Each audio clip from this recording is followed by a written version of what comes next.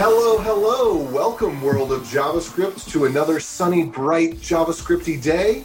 Today on the show, we have, I'll just introduce our guest first, actually. I'm going to break tradition here. We have Javan Makhmali. Come on down. Tell us a little bit about it. Thanks so much for having me. All right, that was a lot. I think everybody learned a lot. We're going to learn a lot more. Okay, we've also got our good baldy, Chris Ferdinandi. Hey, it's Chris, the Vanilla JS guy. And AJ is right. I am very bald. Thank you for rubbing that in, AJ. No problem. Always happy to help. And then we've got Christopher, which I never see your last name because it's always hidden and I always forget it. It's Beekler. That's right. Beekler. Hello from Providence, Rhode Island, where it was pouring rain earlier and now it is bright and sunny again. And Amy Knight. Hey, from Nashville. All right. And this is Solder.js, yo, coming at you live from Provo. Get Datadog for visibility into your entire application from browser to the codebase and all the way down to the infrastructure. Get proactively alerted on any client-side issues such as JavaScript and network issues, optimize the load time on your front-end resources, and detect any UI issues that affect critical user journeys. Discover that it isn't a front-end problem? You can tie all this information to corresponding back-end traces, code-level errors, infrastructure-level metrics, and even related logs in seconds without any querying. Try it out today here. https://DTDG, that's Datadog without the vowels, .co/JavaScript Jabber. Today we are talking about Trix. Trix. Trix are for kids? And adults, or semi-adults who work on the internet. Okay. Trix is for adults that work on the internet. And Trix is something to do with UI stuff, something. Why don't you, John, kick us off with a little bit of intro about what this is? Sure. So Trix is a rich text editor for the web. It's a purposefully simple editor. It's limited in its scope and the kinds of things you can compose within it. So it's not a full page layout tool. Our tagline is everyday writing. So the kinds of things that you often write on websites, like in comments with lists and bullets and bold text and whatnot, but it's not a full-blown layout tool. Chris was saying something like it's similar to MCE. Is that? No, it's way better than Tiny MCE, largely because it does so little. It's just a really nice, simple. So Tiny MCE is kind of the go-to WYSIWYG for most kind of GUI-based text editors. And what I like about Trix is that it is very much not Tiny MCE. It's simple, it's lightweight, it has some nice features, like you can drop in images and stuff, but it's a much simpler kind of interface to work with. And it has really good documentation too. Tiny MCE is kind of I don't know if it's the first, but it's the editor that a lot of people have seen. It was in WordPress a while back, and it's kind of a jet engine of, you can imagine like the comical screenshot of the toolbar with 7 rows of buttons and all the little formatting toggles. And Tiny MCE, like a lot of editors before, say, 2015, is just based on a browser feature called Content Editable that basically allows for editing any segment of a web page or the entire thing just by adding this attribute to the element. And it has a really old and confusing history. It was introduced, I think it was 1999 in Internet Explorer 5.5. I had no idea it was that old. That's crazy. And it was kind of just quietly introduced because Microsoft needed it to build a tool that you might remember called Microsoft Front Page, which was a web page publishing kind of WYSIWYG desktop app. And it used Internet Explorer as its internal rendering engine. So Content Editable just kind of made its way to the web because of that. And it was never really a spec. It was never really part of the HTML spec. But because Internet Explorer was dominant at the time, all the other browser vendors added it, but without a spec. So they kind of just like reverse engineered and tried to copy more or less what Internet Explorer was doing. And as a result, every browser did it a little bit differently. So I had a question. I suspect you may have just answered my question, which was, why not just use like the native browser feature? Why use the library? And is it because there's not a spec that was followed between all the browsers? All right. So you should use the browser feature if it works for you. What we found was that the cross-platform differences were kind of a nightmare. There's just no consistent results. And, I work at Basecamp. We've built 3 versions of Basecamp over the last 15 years. And we've had, 5 variations of editors across all the versions.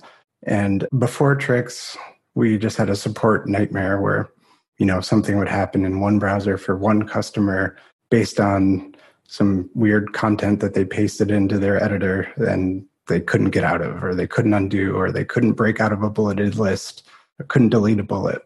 Or one customer would type their text and it would end up being paragraph tags. Others were divs. It was really hard to reason with the output or the input. So I guess backing up a little bit, editors like TinyMCE, and there's a whole bunch in that category.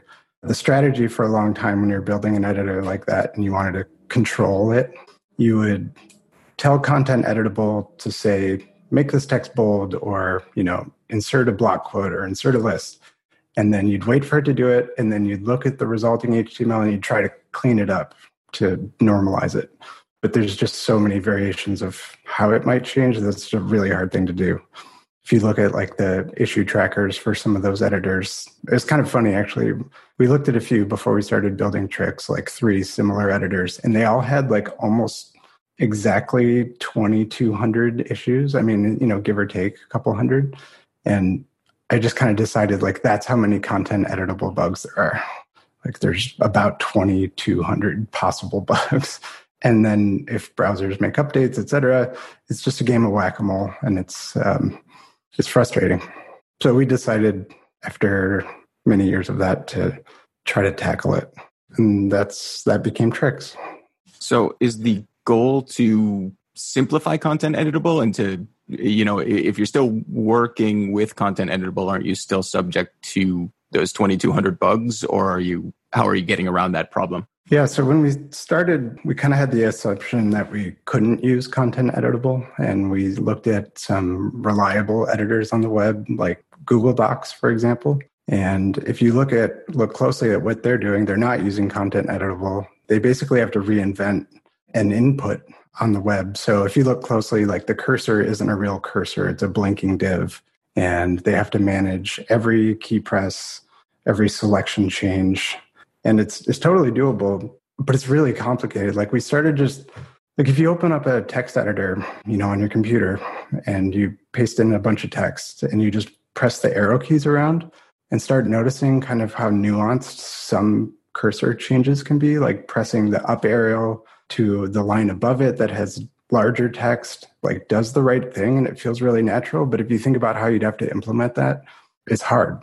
And so we didn't want to do that. It'd be too much work. So we started testing this idea of using content editable basically for everything except editing content.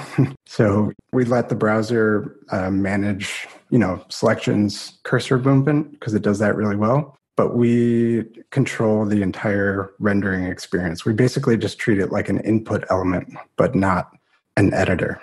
And I can go more into how that works or kind of give an overview of that if you'd like. We basically just add a handful of probably a dozen or so event listeners for things like, key press, and record that input. So you press the A key, we translate that event into the letter A, and we translated it into an editing operation in Trix on our own internal document model. And then we render from that document the HTML that we want. We compare what content editable did. And if it did the right thing, then we can just kind of leave what's there on screen.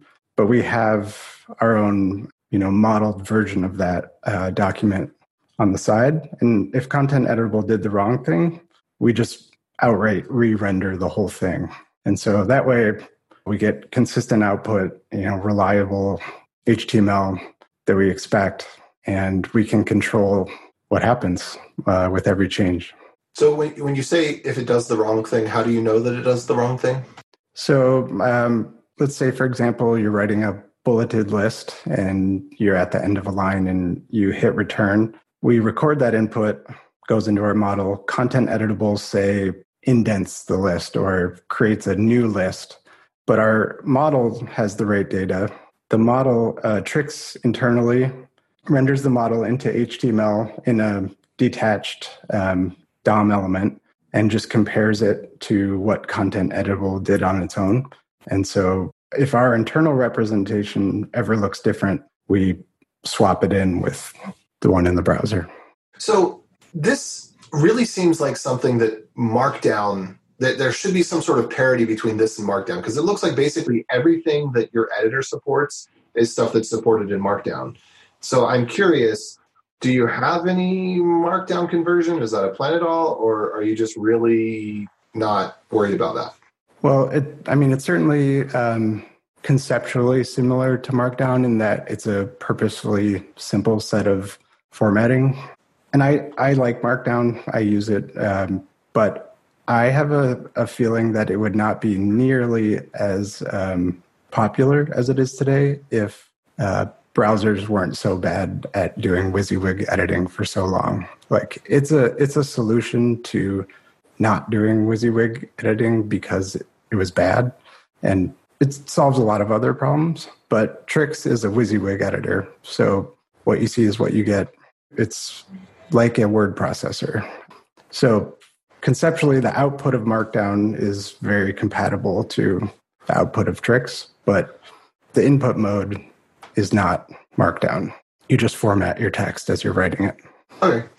So I'm still a little bit, I'm actually looking at some of this stuff at the same time, so I have missed a couple words here and there, but I'm a little bit confused. What is exec command? So exec command is part of the content editable API provided by browsers, and it's how you would implement a sort of super simple WYSIWYG editor that builds on top of content editable itself. And it's how things like TinyMCE work. So, you can imagine you have a div that's content editable and you also have a toolbar with a bold button. The way you would wire up that kind of editor is when you click the bold button, you execute the exec command API and tell it to format bold. And what the result of that formatting is, you don't have control over. So the browser might wrap the selected text in a B tag or a strong tag. You're just telling the browser, do bold now, please. And what that means is up to the browser. So I'm looking at the MDN, the Mozilla Developer Network, and it says exec command is supported by every browser. It's like green straight across. And then it has a bunch of stuff, which I'm guessing is like the older commands from the 90s. And it's like spotchy support where there's like green and red all over the place, but exec command is just like straight green. So is exec command something that is usable for you and pretty reliable, or is it not? It's reliably supported in browsers going, way back. But it's also exec command so content editable itself isn't necessarily the unreliable thing. Using exec command to build a WYSIWYG editor is kind of the unreliable path. And so Trix does not use exec command whatsoever. And editors prior to kind of the era of Trix, and there's some other newer editors in its category, exec command was the way to build an editor. Now it's not. So it's supported in all browsers, but the support sucks in all browsers. It's not so much the support. Like, say, for example, you have a website that has comment fields and you want to use CSS to style the content when it renders. If you don't know that the browser is going to say generate bold text with a B or a strong, or italic text with an I tag or the M tag, or if it's going to create paragraphs or divs, it makes it really hard to format that content. And using content editable with exec command is going to give you that unreliability. So someone using Firefox might generate totally different HTML than Chrome or Internet Explorer. That would be my definition of sucks, by the way. It's rough. So with Trix, you output consistently in all browsers. Do you use class names, or do you just stick with B, I, strike through? How do you do it? Yeah, we don't have class names. It's just semantic, clean HTML that comes out. So pretty much just tag names. So what does that mean? Is it strong? Is it B? Oh, yeah. I mean, bold. It's technically configurable using the Trix API, but strong for bold, M for italic, block quote for quotes, pre-tag for code blocks. And then Trix also has support for attachments, which use the figure element with a fig caption and image tag. I don't even know about those. Does anybody else know about those? It's like a semantic wrapper around images for adding. It's the right way to caption an element if you want to write a caption below the image. And this is like a standard thing. This is like this has existed in HTML for some amount of time. I think it's we target HTML5, which I don't know how long that's been out, but a long time. And there's really 8 tags that Trix might output, and they're all HTML5 standards. Okay. Well, when I hear HTML5, it's just that doesn't mean anything to me. Like that's what all of the modern web is today. Yeah, but like strong is not HTML5. Strong has been around since 1997? That's true, but it's more semantic than the B tag, which doesn't have any semantic meaning. It just means bold.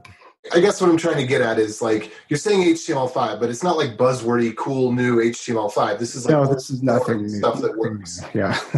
I mean, to be fair, AJ, HTML5 is not really new at this point either, right? Like it was quasi old news when I started my development career, however many years ago. I don't know. I only see HTML5 used as buzzwordy stuff, and it doesn't mean anything to me. So I will say, Javan, one of my favorite things about this project is that, to your point, it's primarily just markup. I really like that you're using what the web gives you out of the box. Hearing you talk about the way Google Docs works with all the kind of the div that blinks on and off and stuff. You can do that sort of thing, but it's so much work to recreate stuff that the browser already does out of the box. So this is really cool. So Trix was built by 2 people, me and Sam Stevenson, my coworker. And even without having to, reinvent the cursor and all those things, it was still a year and a half of work for 2 people. Building something like Google Docs is a many-year, full-size project. Google Docs is great if you're a multi-billion-dollar company that exactly tons of coders and everything. And it's incredible. Same with I don't know. I don't think it's used nearly as widely, but Apple's Pages. Mm-hmm. They have a web version, and it's similarly built. I think they use SVG under the hood, or maybe Canvas, but it's another one where they control the entire editor experience, and it's a desktop grade app built in your browser, which is mind-blowing. One thing I really, really like about the Trix website is that the product is literally just baked into, I don't know if you guys have been there yet, but if you go to trix-editor.org, you can actually play with the Trix editor live in the browser. So there's not a separate demo page or anything. You go there and you can start using it and see how it works. And it's just really for me, that was one of my favorite things about this project. It's just really neat to be able to just jump right in and cool. Thanks. Install anything or set anything up. There's no the barrier from I know nothing about this to I can see how it works is 0, and that's awesome. That sounds like a WYSIWYG editor. There's a little Easter egg on that site too, is that file uploads and attachments work. So if you drag an image from your computer into that editor, it actually gets stored on S3 for 30 days, but it shows you how easy file attachments are with Trix as well. Javan, you mentioned earlier that one of the problems people had with Tiny MCE and similar is that they'll paste something complex, probably from a Word document or whatever, and get sort of stuck in that formatting. How do you handle nuking the formatting in sort of an intelligent way where you're retaining as much as you can, as much as the editor supports, but getting rid of the extraneous cruft? So, like I said, Trix listens for this handful of input events. One of the events that browsers provide is a paste event, which allows you to kind of intercept pastes. So you can handle the paste event, cancel it, read the HTML that's going to be pasted, and then do something with it. And Trix has its own, it's an HTML parser that uses browser APIs to do its thing, but it kind of normalizes any HTML into something Trix can understand, because there's a lot of tags that Trix doesn't support.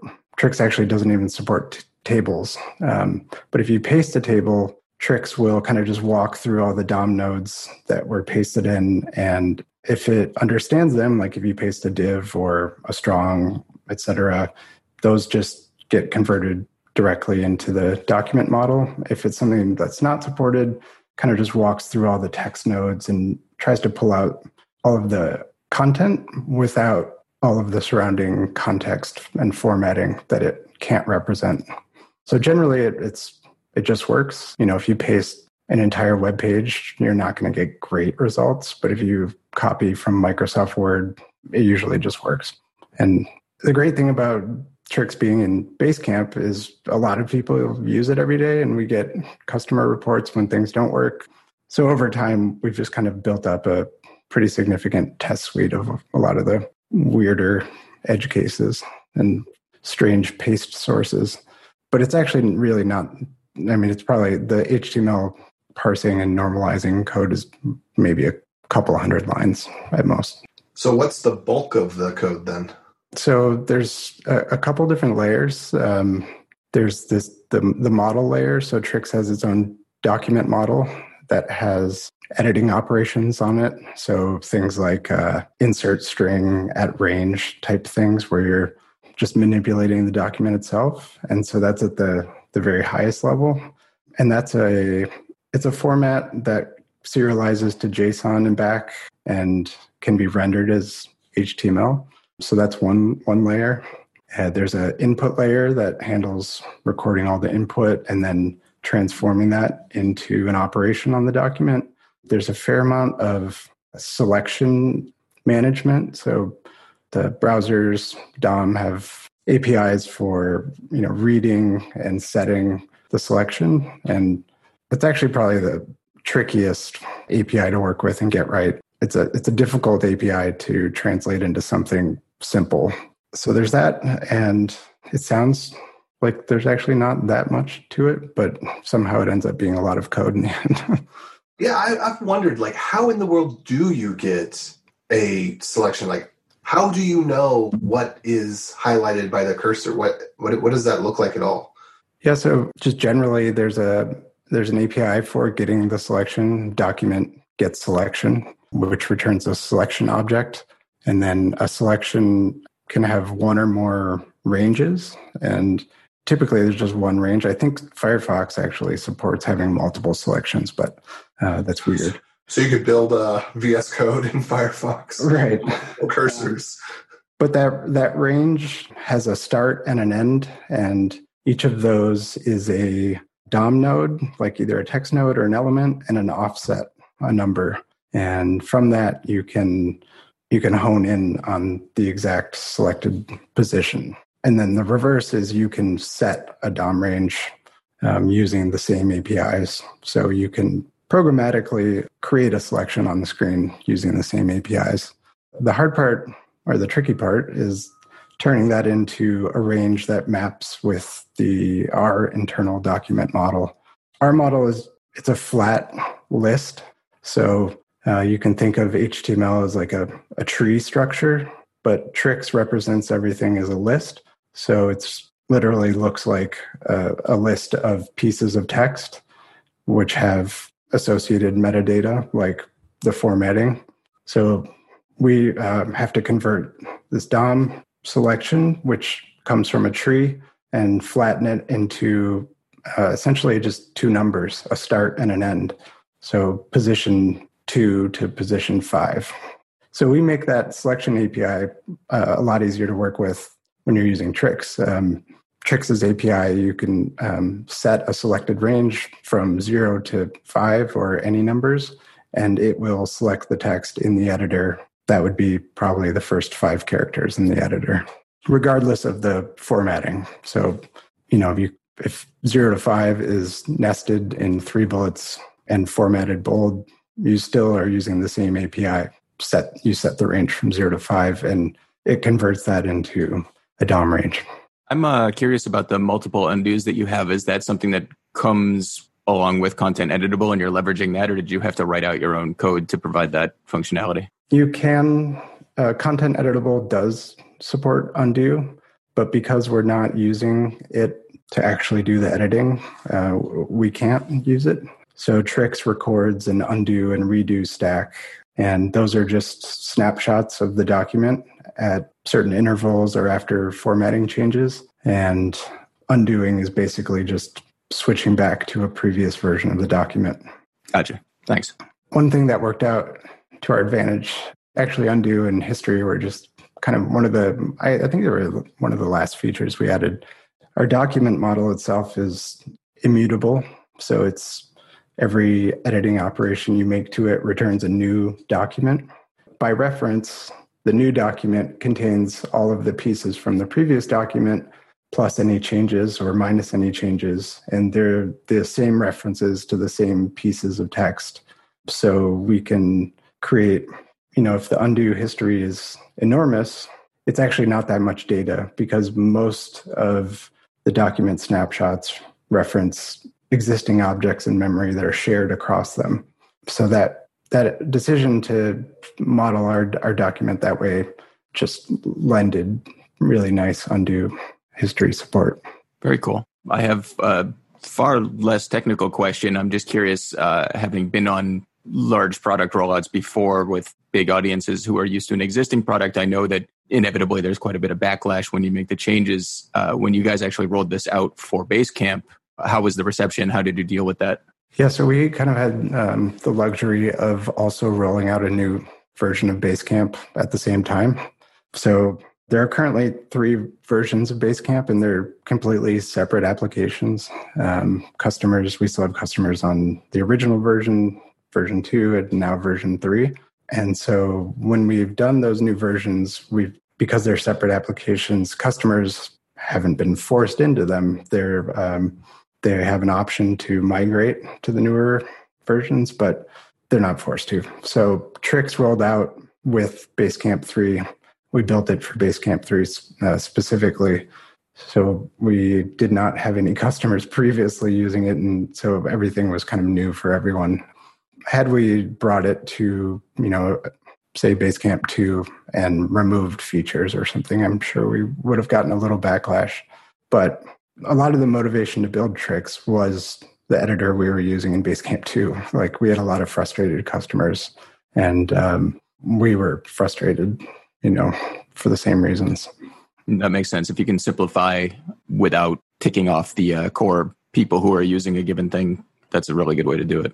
Yeah, I think it's worked out really well for Basecamp, the company, just to deal with, new versions of Basecamp in that fashion. It's no one wakes up and everything's changed. I think, it's frustrating when everything moves, when you wake up one day and you're just trying to get your work done and you don't know where, all the navigation changed or everything looks different. Most people don't want that to happen. And so it's a delicate thing to try to do. So just making an entirely new version of the app has proven to be a great way to do it, although I think it's kind of risky from a business standpoint. Not that I don't recommend doing it, but it's just not my business to worry about exactly. Right. I'm sure it involves customer support and a lot of other factors that you have to take into account if you have 3 live versions of an application versus just one. Yep. So how complete is this in terms of, are you pretty much done developing it? Like, it does what it needs to do? Are there like ongoing concerns where you're going to add more features, or you have to deal with new bugs that crop up because browsers are changing? There's definitely been a lot of ongoing support and updates. One of the most difficult platforms to support is Android. It's historically been really difficult to handle any kind of input from Android, going back to, I think, the beginning. So Android uses Chrome under the hood, but the way that its keyboards integrate with the operating system and browsers and any application is to treat the keyboard itself as if it's what's known as an IME. So rather than thinking of the keyboard as like a literal keyboard that we're used to, a QWERTY keyboard for English, they treat every kind of writing operation as a composition. So I don't know if you've ever tried to type like a composed character on your keyboard where you press like Option U, and then you get like an umlaut over the character. Every key press on Android kind of represents itself as the same thing. So as a result, there's no way to tell exactly what key was pressed. Like on a desktop computer or any other platform, if you press the A key, you get a key down event in JavaScript, and you get that has a key code, and you can translate that into A. Pretty straightforward. On Android, like that's not possible. And as a result, Android was like the buggiest platform for Trix and basically every other editor on the web.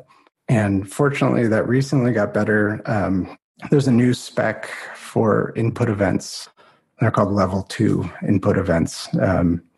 And so there's before input is an event, and then there's a new input event. And these events have more metadata about the type of input. So, for example, if you press a key A, the event not only contains the text that was typed, but also the type of editing operation. So that would just be, I think it's just called insert text. And there's a I think 20 or 30 of these input types, and those translate really neatly into like the editing operations that Trix performs. So I think it was recently in the last year we added support for these level 2 input events for all browsers that support them. Currently, that's Chrome and Safari, and I think Firefox is on the way. And just across the board, it provides even more reliable editing experience, but significantly better on Android. So I'm really excited about that. I think it kind of is a game changer for the future of editors on the web. So with the kind of stuff that you guys do with Basecamp, if I remember correctly, it's a tool mostly for developers and software development managers. Is that correct? Not specifically software, but it's really for any team or group of people working together on a project. And that could be any kind of project. It's an alternative. I mean, I think of it as an alternative to email, like giant reply all chains. But, it's a tool, it's a home base for all your communication with your team. So do you find that a lot of people are trying to be productive on their phones, and that Android thing is a huge boon for what you're doing? Yeah, so Basecamp, we have, it's web-based, but we also have mobile apps for iOS and Android. They also are web-based under the hood, but they have native features. And I don't recall what percentage of people are using Basecamp mobily, but it's pretty big, and Android is a growing fragment of that. And yeah, I mean, it was as far as customer support issues related to Trix go, Android was the big one. And fortunately, that is no longer the case, I'd say in the last 6 months or so after we updated Trix. So, Javan, not necessarily related to what we've been talking about up to this point, but related to Trix, why did you all decide to open source it? Like, you obviously could have kept this just as internal IP. What was the motivation for throwing it up on GitHub and letting anybody who wanted to use it in their projects too? I think it's just it's the way we do things at Basecamp more often. There's always the hope that like the community will fix all the bugs for you, kind of thing, which doesn't really pan out. It's partly goodwill. When we do have customers that are technical, they really enjoy us sharing like details about the editor. When they report a problem about it, we can point to an issue on GitHub and say, oh, this is a Firefox bug that'll be fixed in the next release, and it's all there. Typically, like the way things go, whoever develops a piece of software at Basecamp has the option to open source it. I mean, except for Basecamp itself. And if the developers are interested in kind of taking on the community aspect and the documentation aspects and all those things, then they're free to do it. I think just generally it's it's a positive experience and it feels good. But also there's a lot of people who are suffering in the same way we were at that time with difficult editors, and we didn't want them to have to do that. Mm-hmm.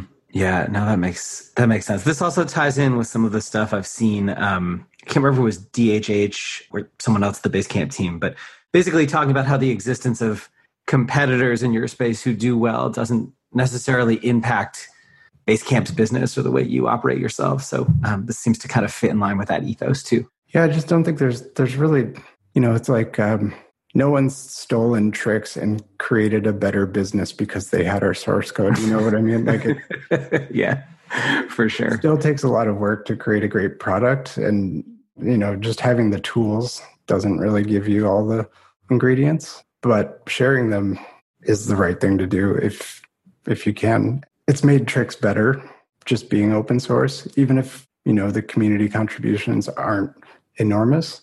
We do get a lot of great bug reports from open source users who aren't using Basecamp.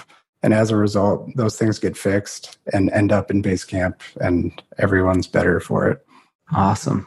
Cool. Well, thank you for that. I'm a big open source consumer and proponent. So I always like when I see more notable companies participating in that sort of thing. My pleasure. I was poking around the GitHub repo, as one does, and noticed that everything's in CoffeeScript.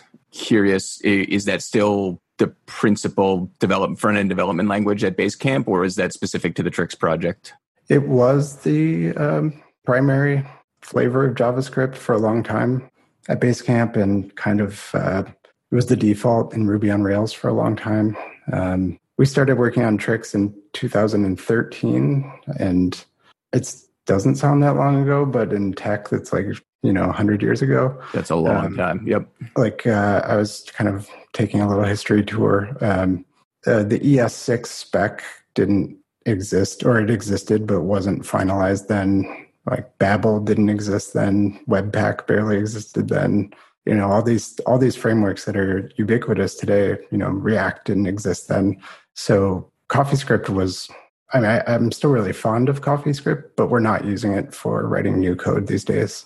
New library code, we're mostly writing in TypeScript, and then application code is just kind of vanilla ES6.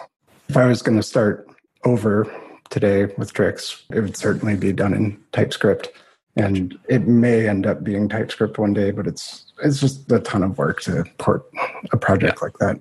I do think that CoffeeScript is hurting us in the public, in the open source realm currently. You have as many people wanting to develop in it. Exactly. Gotcha. Yeah. Yeah, that's a good point. 6 years is long enough that there's a whole generation of developers who probably have not worked with it at all, who have come into the market or into the development scene in general, and who are more used to maybe TypeScript, but probably just, like you said, vanilla ES6. Yeah, and I totally understand it. I don't fully understand the hate for CoffeeScript. Like it was really influential on many modern JavaScript features, and I think it was a really successful project overall in that it pushed JavaScript forward and it made writing JavaScript bearable at the time. But I do think it's on, it's trending downwards in usage. So you guys are a Ruby shop, and you're the ones primarily maintaining it. Do you find that it seems like CoffeeScript might be the right choice for you guys because it's more familiar for your developers and, transpiles to regular JavaScript. So why bother? Yeah, totally. The why bother thing, I thought that for a really long time. And eventually, just as tooling and libraries and all these things move forward in a different direction, at a certain point, it doesn't make sense to ignore them. And there are a number of modern features in JavaScript that have made, ES6 and beyond have made writing plain JavaScript a lot more enjoyable. But also there's features in those newer specs that you just can't take advantage with CoffeeScript now. And it's just the direction of the JavaScript. So at a certain point, we made the call to stop writing CoffeeScript kind of as a company. So, code for Basecamp, application code, We just kind of drew the line in the sand and started writing all new code using a really vanilla Babel setup. It really wasn't that rough of a transition. I mean, we have a lot of people that contribute code at Basecamp, designers, and even sometimes support people, and certainly programmers or programmers who primarily write Ruby. And once we laid out a few good examples, people caught on. I'm still totally fond of CoffeeScript, but it's starting to feel old. That said, I don't think we would have made Trix. I don't think it would have been a successful project if it didn't exist at the time. Writing JavaScript was too cumbersome at the time. Well, are there any more questions or comments from the Peanut Gallery? Nothing on my end. I think I'm pretty good. I got a lot of my questions answered. All right. Well, I think maybe it's time to wrap up then. Do you have anything else you want to add, Javan? Oh, one thing I wanted to mention, Trix has been around a long time, and since then, there are a number of great editors that have come out that take a similar approach. And in no way am I saying that they copied Trix's approach. It's just there's a contemporary way of building editors now, and there's projects like Prosemirror and Draft and Slate. So it's great news for people building applications that need editors. You have choices now, and you have reliable choices, reliable open source choices. So the landscape is just much better than it was even 5 years ago. Cool. Awesome. This episode is sponsored by Sentry.io. Recently, I came across a great tool for tracking and monitoring problems in my apps. Then I asked them if they wanted to sponsor the show and allow me to share my experience with you. Sentry provides a terrific interface for keeping track of what's going on with my app. It also tracks releases so I can tell if what I deployed makes things better or worse. They give you full stack traces and as much information as possible about the situation when the error occurred to help you track down the errors. Plus, one thing I love, you can customize the context provided by Sentry. So, if you're looking for specific information about the request, you can provide it. It automatically scrubs passwords and secure information, and you can customize the scrubbing as well. Finally, it has a user feedback system built in that you can use to get information from your users. Oh, and I also love that they support open source to the point where they actually open sourced Sentry if you want to self-host it. Use the code devchat at Sentry.io to get 2 months free on Sentry's small plan. That's code devchat at Sentry.io. Well, with that, let's go ahead and get some picks. Javan, were you informed about picks? I was. I kind of caught on last minute just from your document and tried to just look through my browser history and came up with a couple things, but I have two. And all right. Well, if you're ready, you go ahead and go first. Sure. So one is a recent introduction into the HTML spec for form submissions. So an API for form submissions.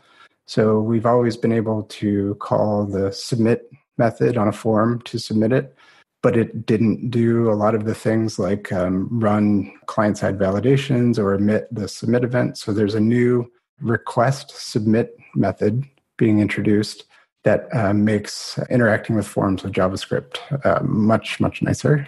And I'll share a link to that with you guys. And then this other one is I've been recently trying to make the switch to Firefox as my daily driver. And I look at a lot of code on GitHub, just generally.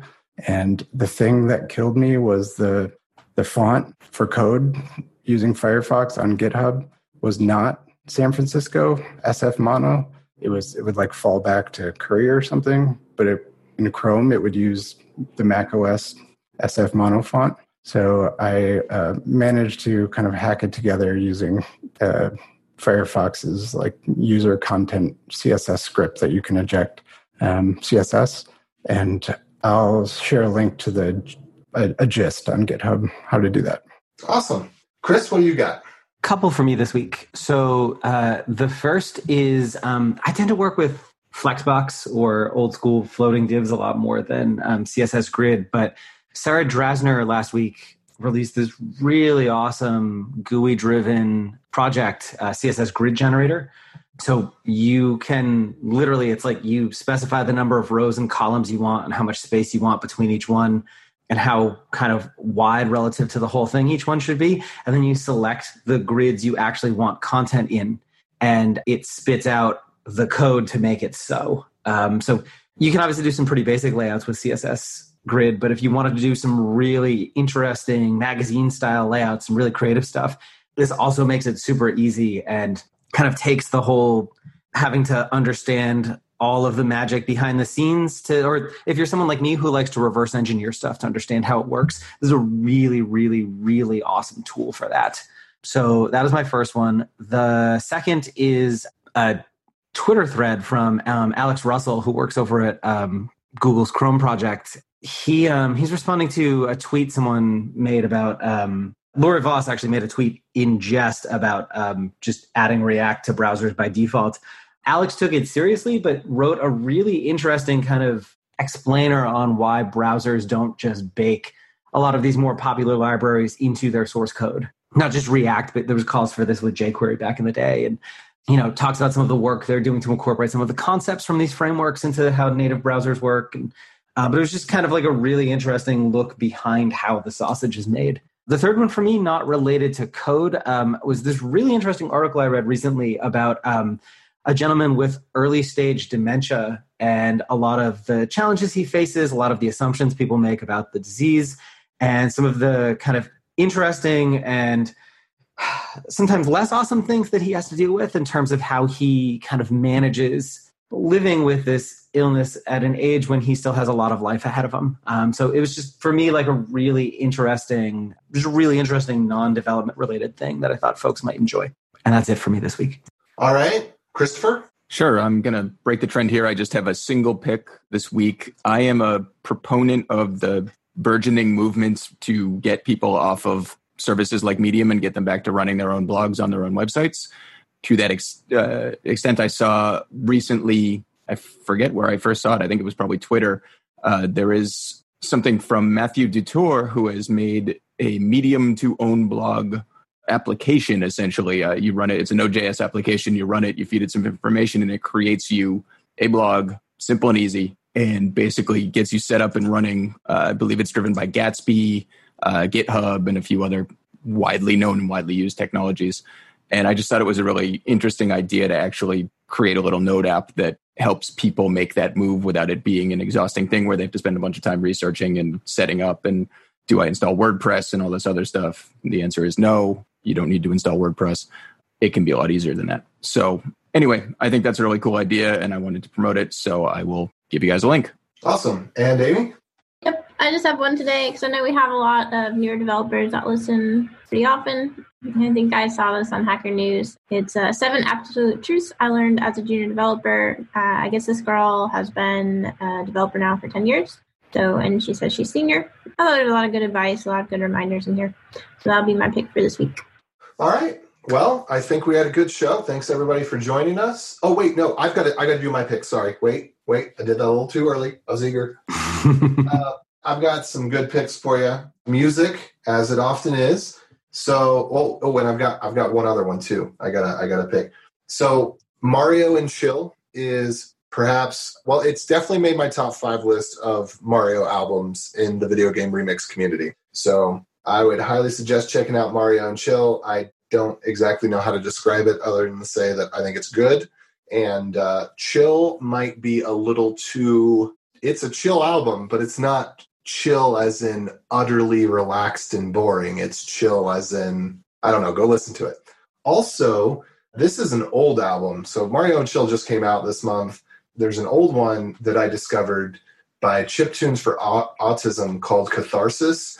And it's the kind of music that, if you're having trouble relaxing and having trouble falling asleep or something like that, it's just really good quasi-ambient electronic that can help you kind of let go and relax a bit. So I'm going to pick that. And also, because, Chris always enjoys story time, I'm going to pick this toilet auger from Walmart, which if you get it at Walmart, it's only $7 instead of being much more pricey if you try to find one on Amazon, probably because Walmart ships it to store and it's kind of big and you don't have to pay for, the included, quote, free shipping when you shop at Walmart for items like this. So a toilet auger is like 10,000 times better than a plunger because plungers, nobody makes a good plunger anymore. Like nobody makes a plunger that plunges. They're all like meant to look cute or fun. Like they have these weird ripples in them. But then when you actually press on them, they just kind of bend over and they don't do their job.